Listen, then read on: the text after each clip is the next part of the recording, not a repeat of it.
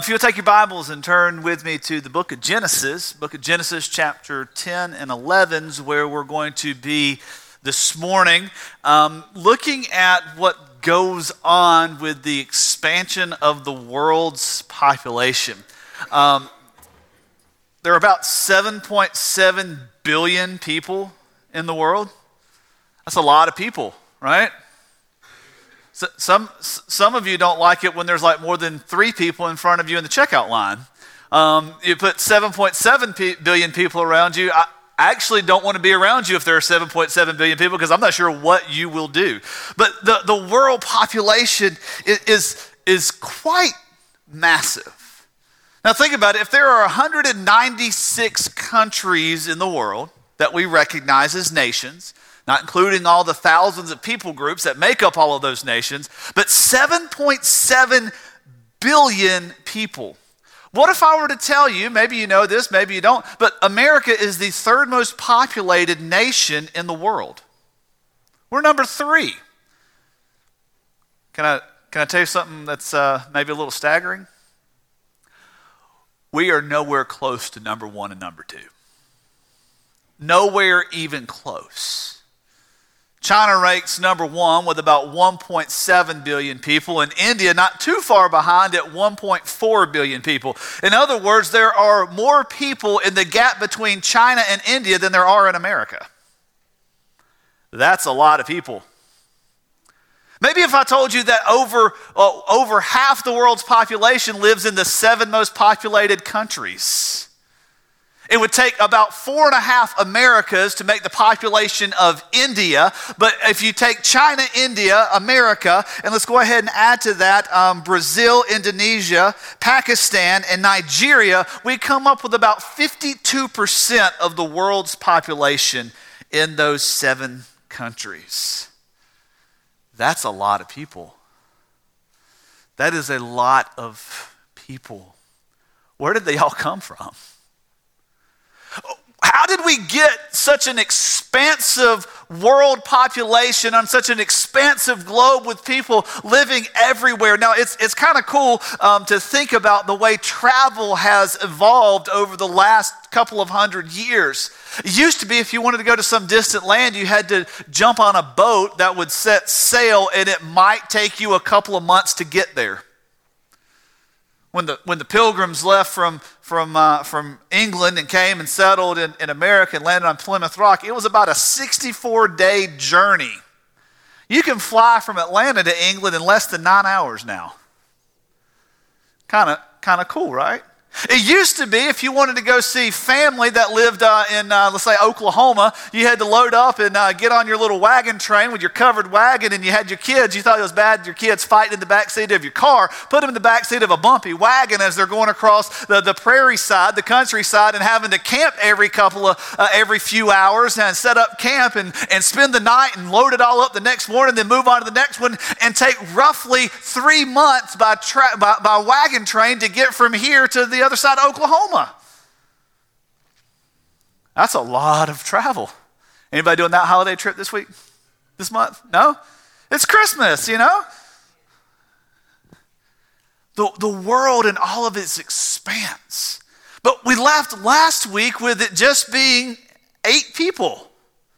Noah and his wife, his 3 sons, Shem, Ham, and Japheth, and their wives, and that was it.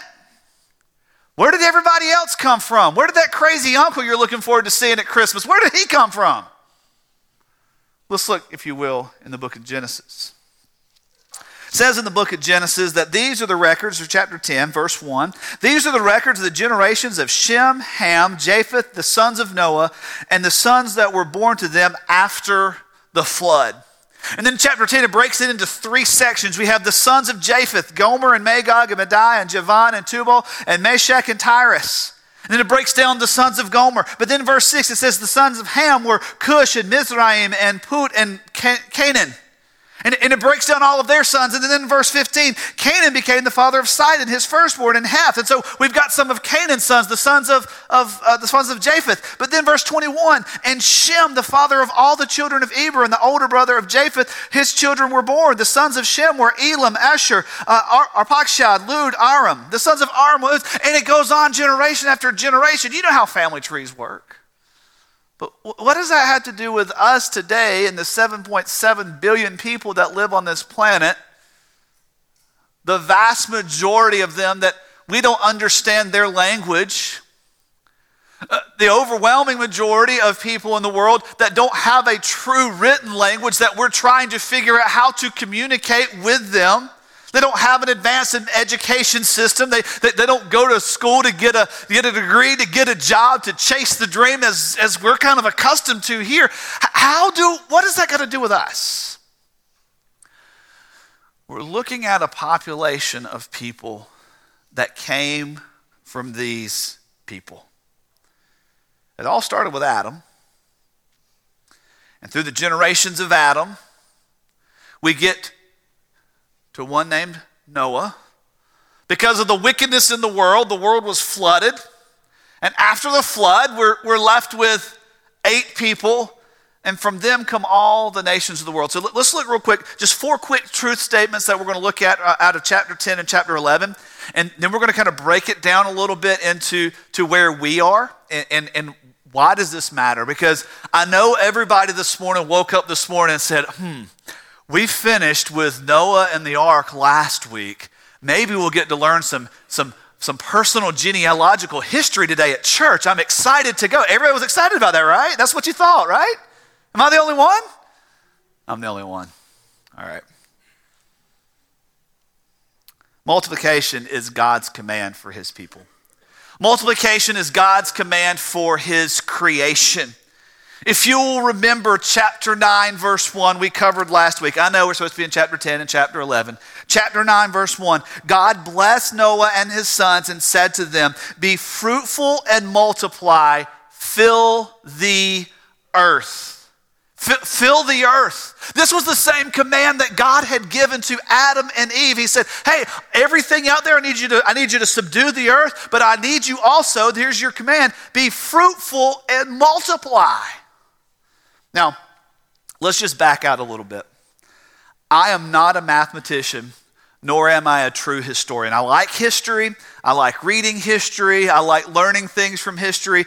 We've got to know our history. We can't rewrite our history because if we rewrite our history, we're prone to rewrite the parts we don't like, the parts that are uncomfortable. And if we rewrite those parts, we're prone to repeat those same mistakes, right? The Bible says, hey, just like a dog returns to his own vomit, so does a man to his folly. We're going to make the same mistake over and over if we don't learn from our history. But we get into this passage of Scripture and we're starting to wrestle with some things. And we just got to ask this question. Okay, 7.7 billion people in the world now. What if Adam and Eve had never eaten of the fruit of the tree of the knowledge of good and evil? Death would have never entered the picture. Now, I would love to know, so who has a lot of free time this week? Anybody? Who has a smartphone? You all have free time because you have a smartphone and you use it for free time. All right, so here's what I want you to do for me this week because I don't have this kind of free time. I need somebody to calculate the number of people that have ever lived ever, period. Ever. I want you to think about something for a second. God created Adam and Eve in his image.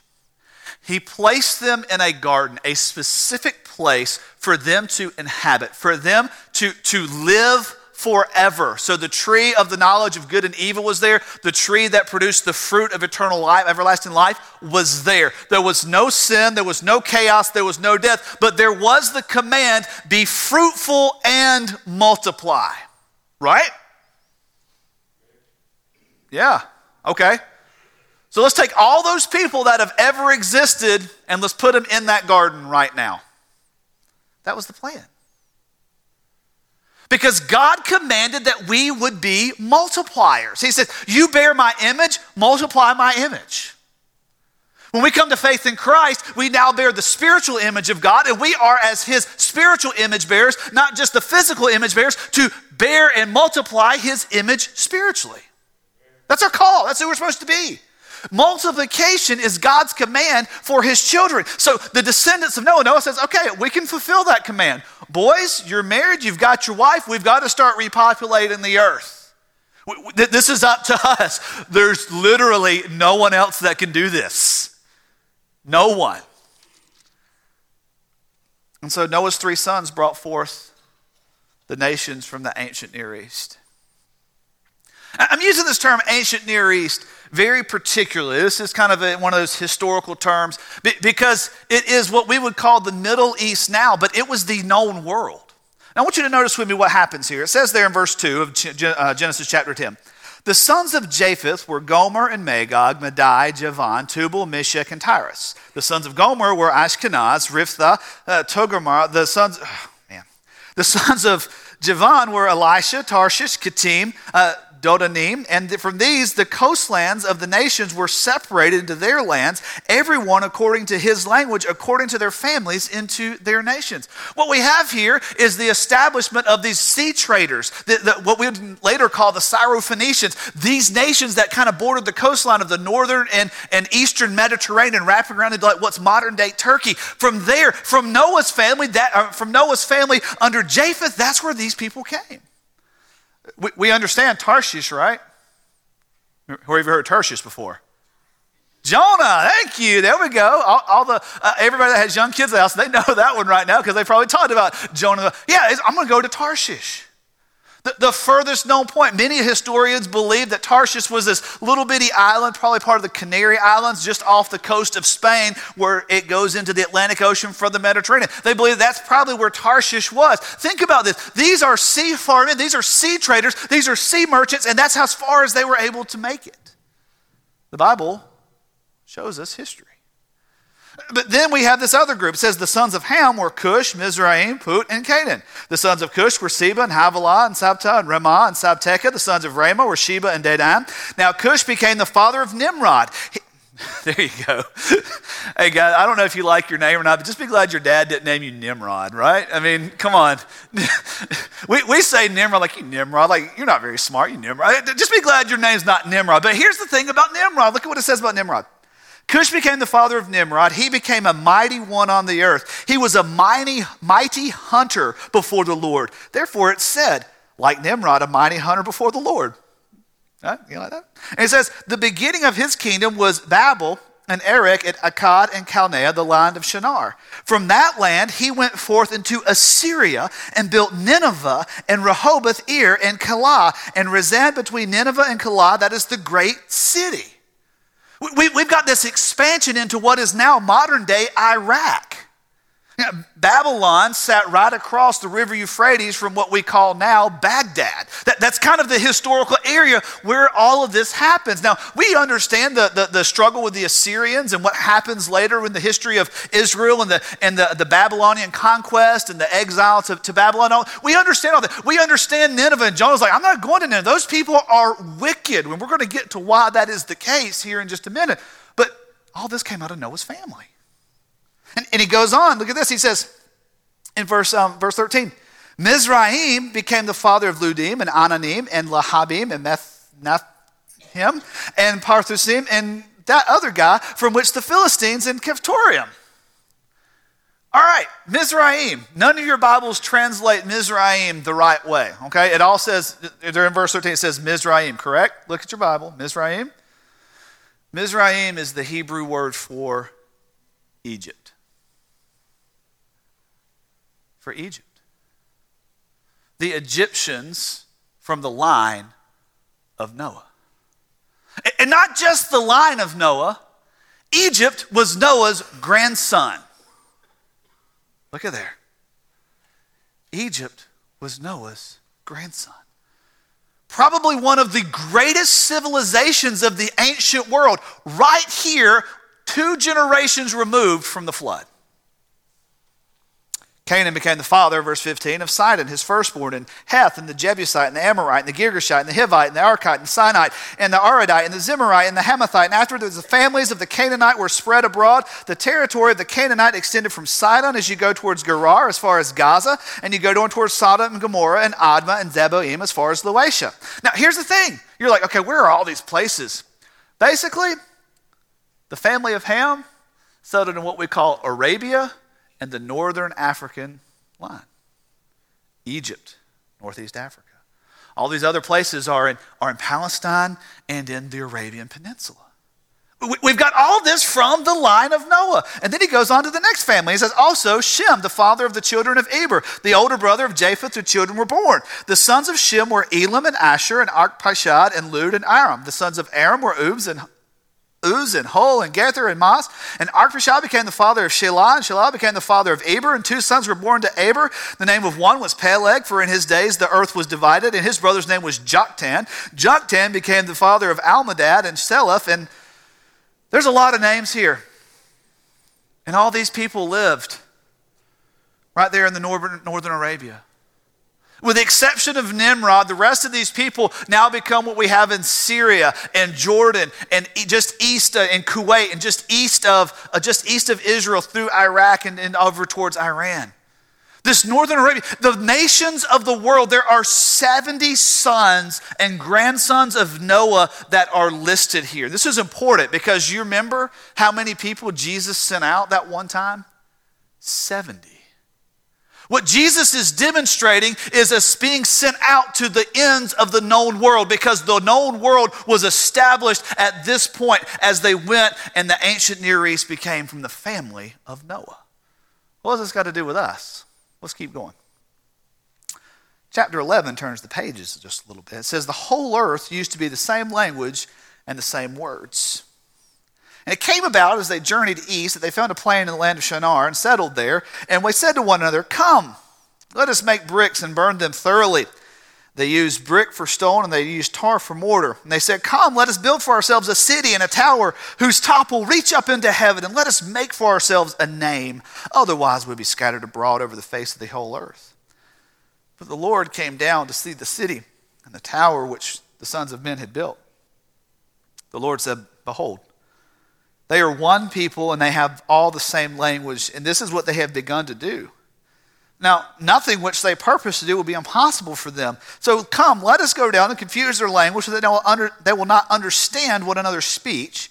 So the Lord scattered them abroad from there over the face of the whole earth, and they stopped building the city. Therefore its name was called Babel, because there the Lord confused the language of the whole earth. And from there the Lord scattered them abroad over the whole face of the earth.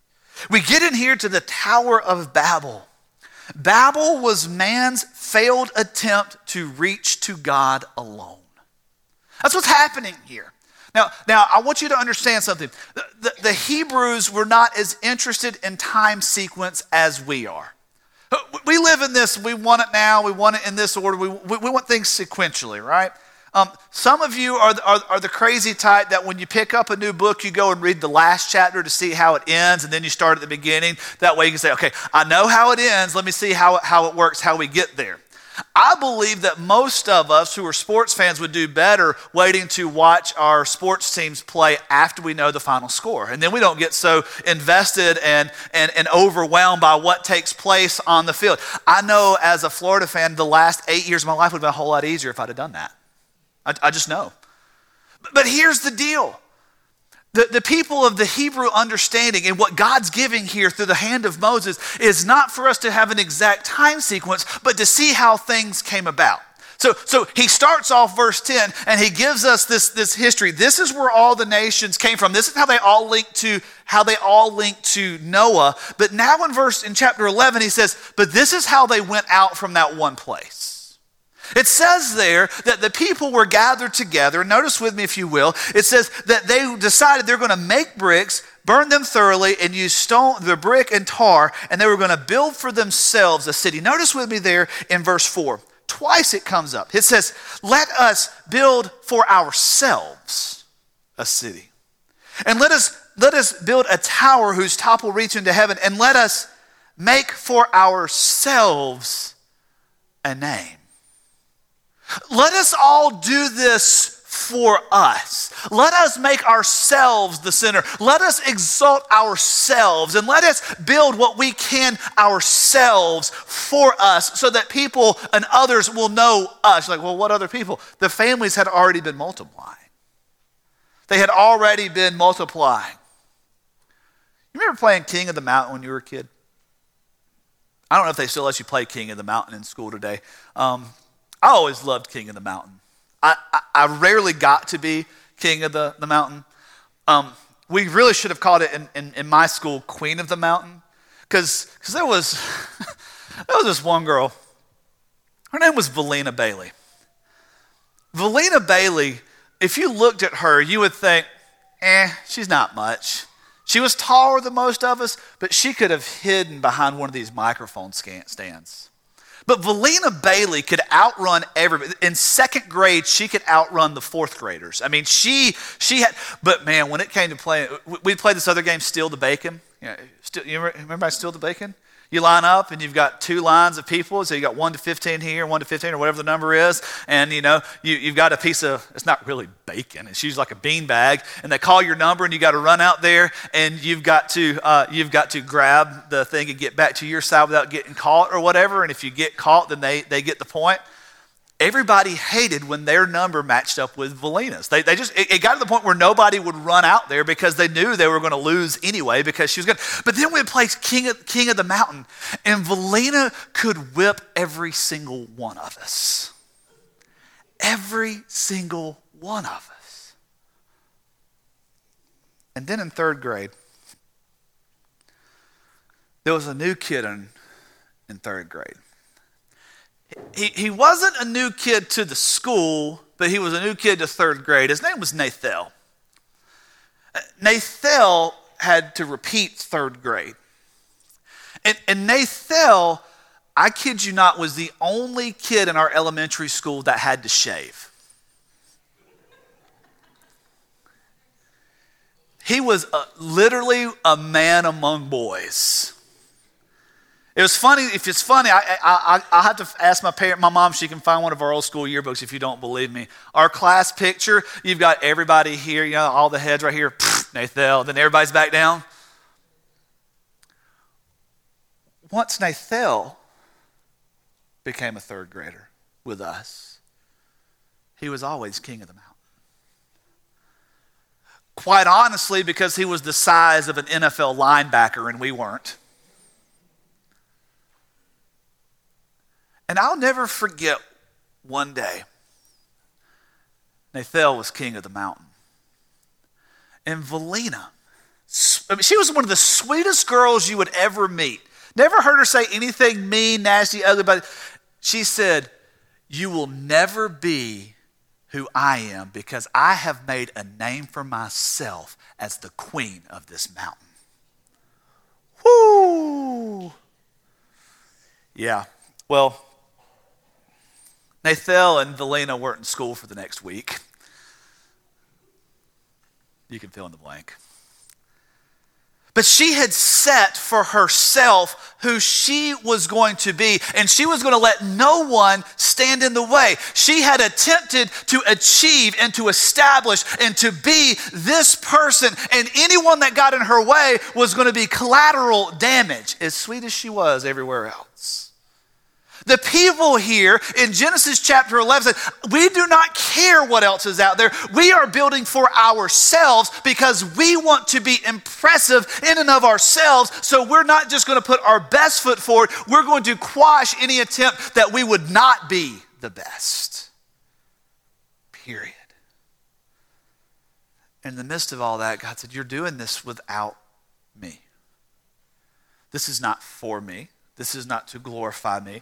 This is not who I created you to be. So he says there in verse 6, they are one people and have the same language, and this is what they've begun to do. Now, nothing which they purpose to do will be impossible for them. Now here's the deal. We can read those words just right off the page and be like, well, man, that's That's a pretty good shot in the arm if we just all collaborate and put everybody's eyes together. There's nothing we can't accomplish. That's not what God's saying here. The idea is the bent of heart. There is nothing that they will not bend their heart to do in order to attain for themselves what I alone can provide.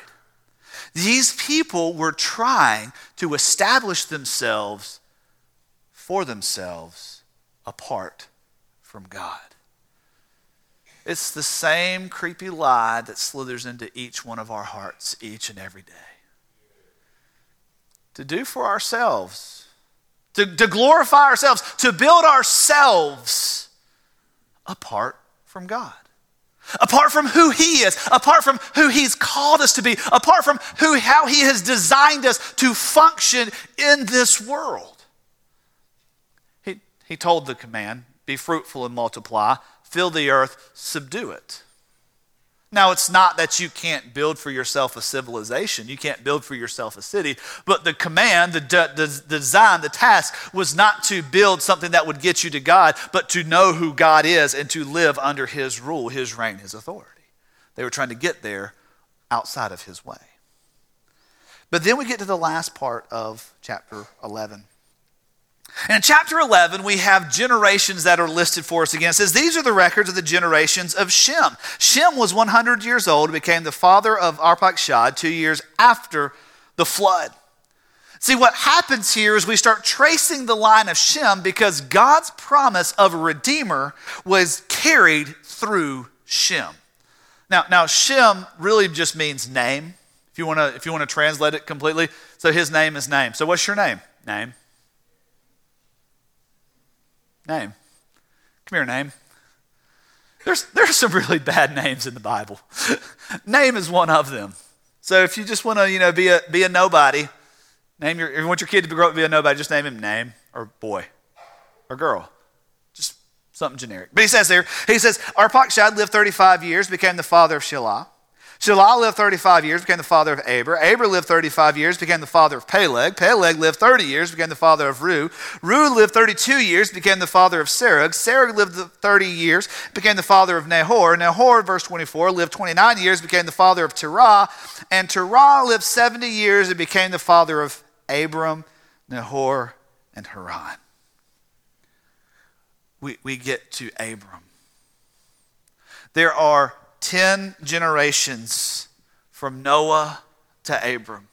There were 10 generations from Adam to Noah. God is working in sequence to bring about and carry out His promise, because He said in Genesis chapter 3, there will be a one that is the seed of this woman that will bruise the head of the serpent. Will put an end to the curse. Will put an end to the pain. Will put an end to this wickedness and this death and this decay and this spiritual separation that sin has brought into the world. The world where we live. The world that turns its back on us and uses us and plays us and really just tries to get the best of us without giving anything really back. That's the world where we live. That's why we all walk through life struggling. You might have a good job, you might have a good marriage, you might have good kids, but you still have struggle. You still have pain, you still have heartache, you still have question, you still have uncertainty. All of this is part of the brokenness of the world. And God promised that a Redeemer would come, and through the line of Shem, He comes. Because from Shem we get to Abram, from Abram we get the promise of a people, and from those people come our Messiah, Christ Jesus. Really, this is kind of a Christmas message, isn't it? That one would come, and He did. So how does this connect? We got 7.7 billion people in the world. We've got 195 nations in the world. How does all this connect to my heart in 2018 in Fairburn, Georgia? How does all of this, what God has done in populating the earth, what do the ancient Near East people have to do with me? Let's start. Christmas reminds me that God is faithful to fulfill His promise of redemption. We got the tree. We got the wreaths. I want to thank Common Ground and other people that came out and helped decorate this week and make everything look nice. Some of you have your Christmas lights and your Christmas trees up. Some of you extra Christmassy people decorated your house like 2 weeks before Thanksgiving. Some of you have a Clark Griswold display in your front yard that lights up the entire neighborhood. Some of you don't decorate, and that's okay. It's a time where we shop, we get gifts. It's a time where we wrap presents. It's a time where we talk about family, and sometimes even talking about family and the gifts and the gatherings bring about pain because someone's not there that we want to be there. Whether they're in a different part of the world and can't be here, or they're not with us anymore. All of these things get brought up and brought into the picture at Christmas. But ultimately, Christmas is a reminder that God fulfills his promise to redeem. It says there in the passage of Scripture, it says, these are the records of the generations of Terah, verse 27. Terah became the father of Abram, Nahor, Haran, and Haran became the father of Lot. Haran died in the presence of his father Terah in the land of his birth in Ur of the Chaldeans. But Abram and Nahor took wives for themselves. The name of Abram's wife was Sarah, and the name of Nahor's wife was Milcah, the daughter of Haran, the father of Milcah and Iscah. Sarah was barren, she had no child. Abram, this one that the line of Genesis will follow, has taken a wife who cannot have kids. But as we'll find later in Genesis, as many of us know, she did have a child, a son named Isaac, that's a son of laughter that God gave her miraculously. Why? Because God is faithful to fulfill his promise. Always. Forever. We know that God is faithful to fulfill his promise because Jesus came. Because there was a night in Bethlehem. Because there was a virgin who conceived. Because there was a child that was born. Because there was a cross on which he died. And there was a tomb that was empty. Christmas reminds me that God is faithful to fulfill his promise. Shem carries that load. Of the three sons of Noah, of one of the four men given the task of repopulating the earth after the flood, Shem carries the load because of the hand of God fulfilling his promise. The second thing that we've got to see is that the nations are the target of God's redemption. The nations are the target of God's redemption. Sometimes we get lost on this. Yeah. We're in America. It's 2018. We've got government that doesn't get along with each other. We've got injustice in our own streets. We've got healthcare debates. We're in debt by the trillions to other countries. I mean, just there are a lot of things that we've got to focus on here for us, right? Is that why God sent his son, so that we could have America with all of its problems? See, America is not in the Bible. We don't get to faith in Christ looking at what the Bible says about America. Because America is not the Savior. America is not the source of salvation. Redemption doesn't go through America. Redemption came to America. Redemption doesn't go. Trying to think of how I want to say that. Say something different. 196 nations. We can't assume that we're the only ones that the gospel relies on. Because the gospel was going forward before we were ever a country, right? You can trace it through Europe. You can trace it through northern Africa. You can trace it all throughout the Middle East. There are some line of church history that teaches that holds the idea that James, Yes, the James, the one who wrote the book of James, left Jerusalem and didn't come west towards Europe, but went east as far into India as he could possibly go to plant the seeds of salvation that way. And so we have this picture here that God created man in his own image. In the image of God, he created him. Male and female created he them and told them to be fruitful and multiply. And from there we have the expansion of nations all over because God was seeking to redeem the world by the blood of his son, Jesus Christ. The nations are the target of redemption. God didn't seek just to redeem you where you sit. I'm so glad he did. But the world where we sit. And our corner of the world here in America may be one of the best springboards to get the gospel as far as we possibly can, but it is not the only springboard. Because the target of redemption is the nations. See, Abram moves with his father, and they end up from Ur of the Chaldeans to the land of Haran, which Haran was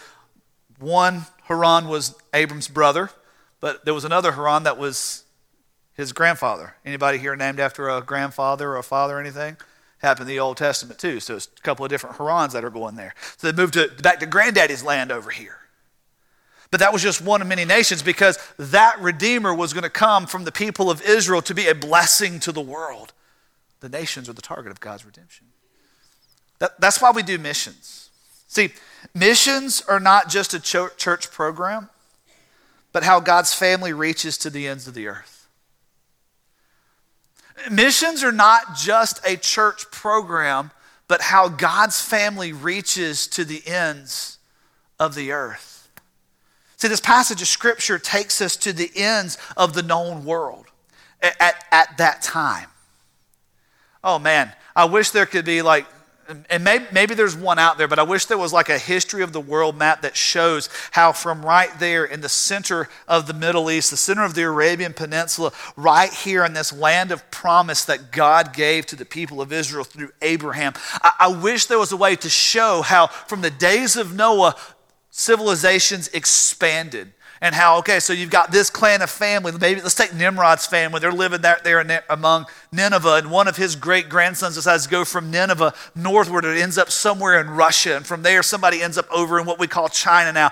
And I wish there was a way to see how all of the Polynesian boat people got on their boats and went from island to island and how all of this took place. It would be amazing to be able to see that, right? But since we can't see that, we've got to see that the world population rests on the responsibility of followers of Christ to proclaim his message abroad. That's why we have America, because people wanted to be able to worship God. America as we know it. There were Native Americans already here. They didn't know God, but what happened? People started telling them about God, about this true Christ, it was missions. We have missionaries, 3,800 Southern Baptist missionaries that are on the field, other parts of the world. Some of them you'll never know. Some of them you might meet but not know their real name because they can't tell you the real name because of where they live and how dangerous it is. This isn't just a church program to say, well, we're going to have some cool crafts that you can buy, or we're going to send this offering, this money, or we're going to do this really awesome trip. It's not a church program. It's how we, the family of God, go to the ends of the earth. The people that came out of the line of Noah, they moved from Babel out to the ends of the earth. They went as far as Tarshish, and they went up into the northern areas of the Middle East. They filled the Arabian Peninsula. They went into Africa. All of these families expanded to the ends of the earth as far as they could. But we are God's family, and we have the responsibility to carry this message of Christmas, this hope that God is faithful to fulfill his promise of redemption to the ends of the earth. That's how we do it. We don't do it like in a one-time missions offering. We don't do it in a once a year. We do it as a way of life to proclaim the gospel. And maybe the ends of the earth for you is somewhere over here on Dodge Street, or maybe it's down Roosevelt Highway somewhere. It doesn't matter what the ends of the earth is in your life. It's that you are carrying this message with you. That's missions. That's hope. But see, missions draws us back into prayer. Missions do not happen without prayer. We don't reach to the ends of the earth unless we are seeking that God would not only send us, but raise up people to be sent. Now, I want to invite you this Wednesday night. You've already got your calendar clear Wednesday night because we have church stuff going on midweek every week, right? Right? This week, we've got a special opportunity to gather together to pray for specific people groups, for the mission of God to go forward from here. If we're followers of Christ, that's what we're called to do, to take the message of hope to the ends of the earth. That's how we reach. It's not a program. It is how we as a family operate in this world. In our schools, in our workplaces, in our doctor's office, in our stores, everywhere we go. So I want to invite you Wednesday to join us in prayer, a specific time to pray over international missions, because we have a great opportunity to reach a world of 7.7 billion people. See, God's family of that 7.7 billion makes up about 33% of the population of the world. A little over 2 billion people, about 2.5 billion people in the world claim some form of Christianity. That doesn't mean they're all Southern Baptists. There are only about 16 million of us, and about 8 million of those we don't ever see, but they're on our rolls somewhere.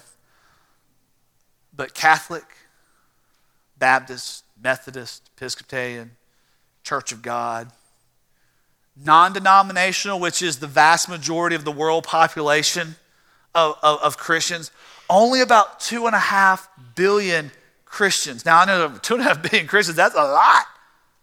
That's only a third of the world population. That's only a third of the people of the world that need to know who this God is.